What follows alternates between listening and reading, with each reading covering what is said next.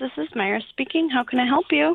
I speak to Sean, please. Let me see if Sean's available. May I ask who's speaking? Yeah, it's Joey Gingola. Okay. And Joey, what is this regarding? I was just calling to catch up, touch base. We met at a conference a couple weeks ago. Oh, okay. Great, Joey. Let me see if he's available. Do you mind if I place you on a brief hold? Not a problem. Thank you.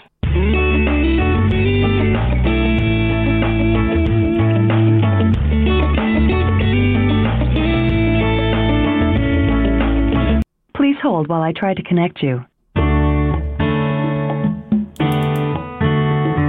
Mooney Insurance Brokers, this is Sean. Can I help you? Sean, this is Joey Gingola. Oh, Joey! Never lacking for What's energy. up? Not much. How you doing, man? I'm great. What's going on?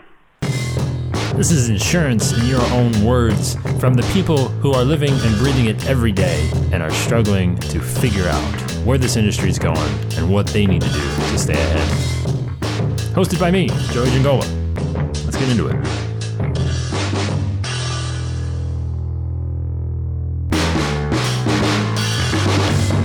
So that's been in the forefront in terms of what I've been doing, listening to a couple other talkers. I've had some relationships with some realtors and mortgage people that I've, got dribs and drabs of referrals here and there. So this year I'm trying to get a couple of them to be more on a consistent basis. There's nothing wrong with consistency. That was my good buddy Sean Mooney of Mooney Insurance Brokers in Devon, PA. And consistency, referral partners, all of those good things are important. Well, here's the thing, right? And you hear kind of, Sean, I've heard this quite a bit just, over the years of, I've got a little bit here and there and it comes in. I got a couple guys and I'm dealing, we sort of, it's that sort of very casual situation. And then all of a sudden it's, hey, wait, maybe if I just, again, we got a little more focused on this, dedicated myself to it and said, you know what? Yeah, I know these guys, there's way more possibility. I just need to get more serious about making sure they know that I'm the guy, that can, deliver on this thing, that I can, make sure things happen. There's obviously ways to do that. We're certainly going to get to that here in a second, but it's this reluctance to even, I guess, sort of say like this is a primary way in which we acquire new business. And, he's just got, again, this is not news. This is not, anything. But again, I think there's plenty of folks that don't, that just, again, we've got a couple relationships and then somehow that feels satisfactory. And, maybe you get one or two a month or, however many, but dedicating yourself to a fine-tuned process. Of course, there's plenty of buzz around the industry of new and maybe innovative ways that this happens, and we can talk about that. But figuring out your own sort of process and system and how you're going to do it is really important, because really all they need to do is like you more than the next guy, and you just got to tell them what the next step is. And I think it's possible. Number one, that they already have the relationship's there for some of them. So now it's just actually getting a program in place. We like each other, we talk, we do a good job for them. Now it's taking the next step. So up to this point, it's been foreplay. I mean, you said it, not me, Sean, but, there's nothing wrong with, foreplay, obviously, but eventually, someone's either going to fall asleep or just get frustrated. And, that's the challenge with, committing to that process, as, Sean was alluding to. And this is the thing, I don't have any sort of statistics to back this up. But, this is something that, anybody that I've talked to that is focused on this, there's never really any sort of, not anybody, but, I can think of at least 7 or 8 agents right now that I have, talked to in detail about, what they do and how they do it with the mortgage broker referrals.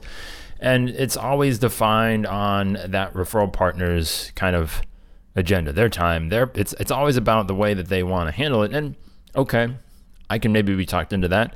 But ultimately, what can you do to further that process along, make it easier, streamline it, automate it maybe, and really just kind of get them introduced into that process, right? And this comes down to having a very intimate understanding of maybe, I don't know if it needs to necessarily be as specific to each individual referral partner. I don't know if it needs to be that specific, but I would imagine there's a couple of, let's think about it this way. Here we go. If you were to create, we'll say buyer personas, fancy marketing term for your realtors and mortgage brokers, and I'm assuming they fit into maybe 2 or 3, maybe 5 overall buckets, right? And creating a process that suits their needs, or at least identifying the handful of kind of personalities and just overall ways of doing business that work with your agency, and targeting those people and saying, listen, we get along, we jive, we like each other, things are going great, and continuing to build out that process, that system of identifying those specific needs, talking in that specific language, and matching the tones, right? Again, maybe that's a little too specific, maybe that's a little too picky, maybe you don't have that many people in your insert city, town, county, whatever. But it's something to think about. Just something to think about. If you wanted to, again, maybe classify those people, those referral partners in specific buckets, market to them as if they were, again, just B2C, if you will, right? And treat them like, you just want to know, and you have those personas, you have the ideas of where they hang out, of how they like to do business. And then where the automation comes in, again, it's just giving them the easiest way. How can you reduce as much friction as possible to get that business over to you, other than saying, hey, go talk to my guy Steve, or go talk to my guy Sean. I guess we're talking about Sean here, so I might as well use Sean's name. Go talk to Sean over here at Mooney Brokers, because he's the guy. He's my guy. He's good. He's going to get you. Outside of that, that's a lot of loose ends. That's a lot of things can happen between go talk to my guy and him actually talking to you, the guy. And what can you hand to them in the moment that gets them further down the process? What do you have available to you? Because there's a lot to be said with being obsessed with delivering value first. So I think it's just a matter of the conversation and kind of approaching them and finding out what value I can bring to them.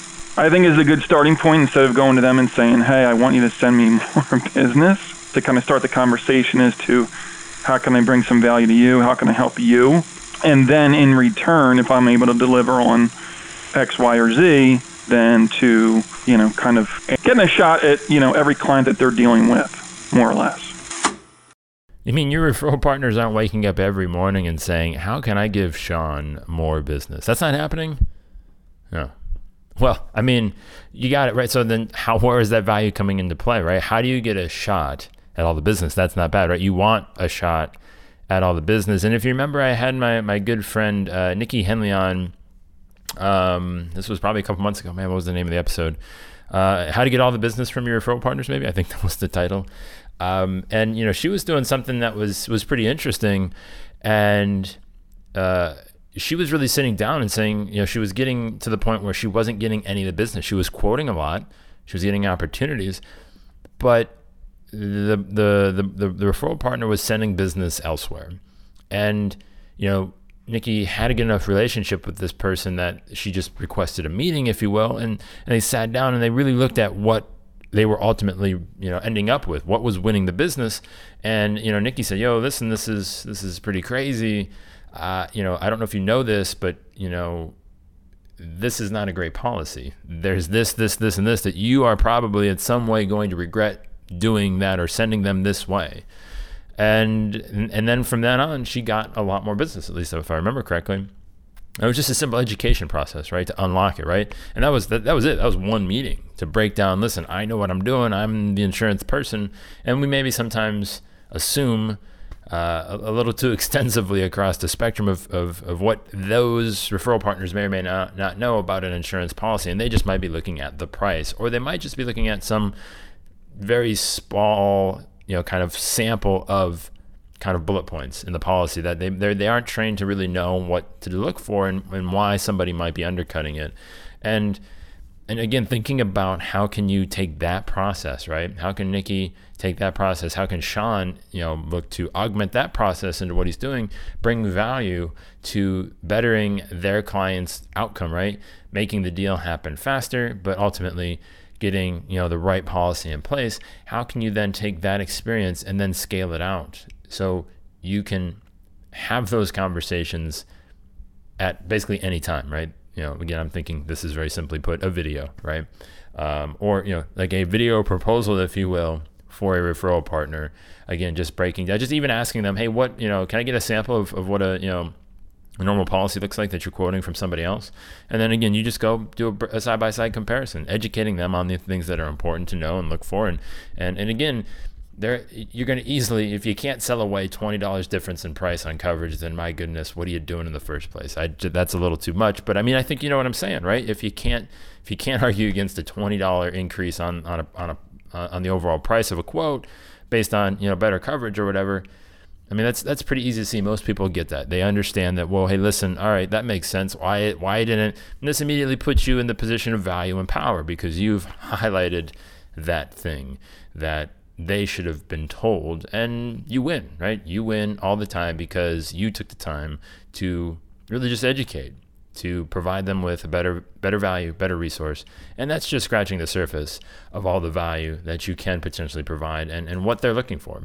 But, for now, I think that's fine. But it is exciting to think about, if you were to just apply that consistency in a very, targeted and specific way, what that might ultimately look like for the end consumer or the end referral partner, and what the consumer might get, because then you can continually just crank up the volume on those people and have way more impactful one-to-many sales as opposed to beating your head against the wall with the one-to-one sale of that you insurance agent to the home insurance policy buyer, but having way more impactful conversations with you insurance agent to referral partner that is going to then provide you multiple streams of leads. That's it. Just way more consistency and a little more value.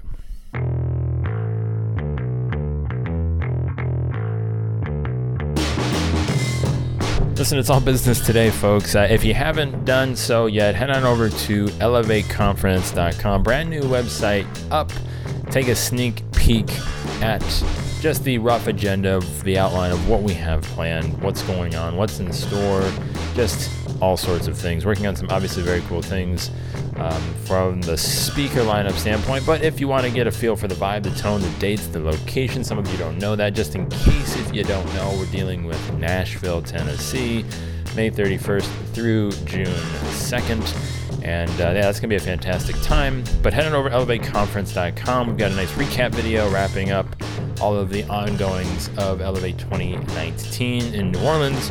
And again, just get a feel for that. It looks fantastic. The design, love it. Just overall, the tone, the vibe, fantastic. Looks really nice. So just thought to let you know, hey, that's up, that's a thing, and you should check it out. Obviously, if you want to stay up to date, not exactly sure when we're going to put tickets back on sale, but you can obviously request to stay in the loop, and if you're already on the newsletter, which you probably should be, you will definitely know when tickets go back on sale as well. But go check it out, elevateconference.com.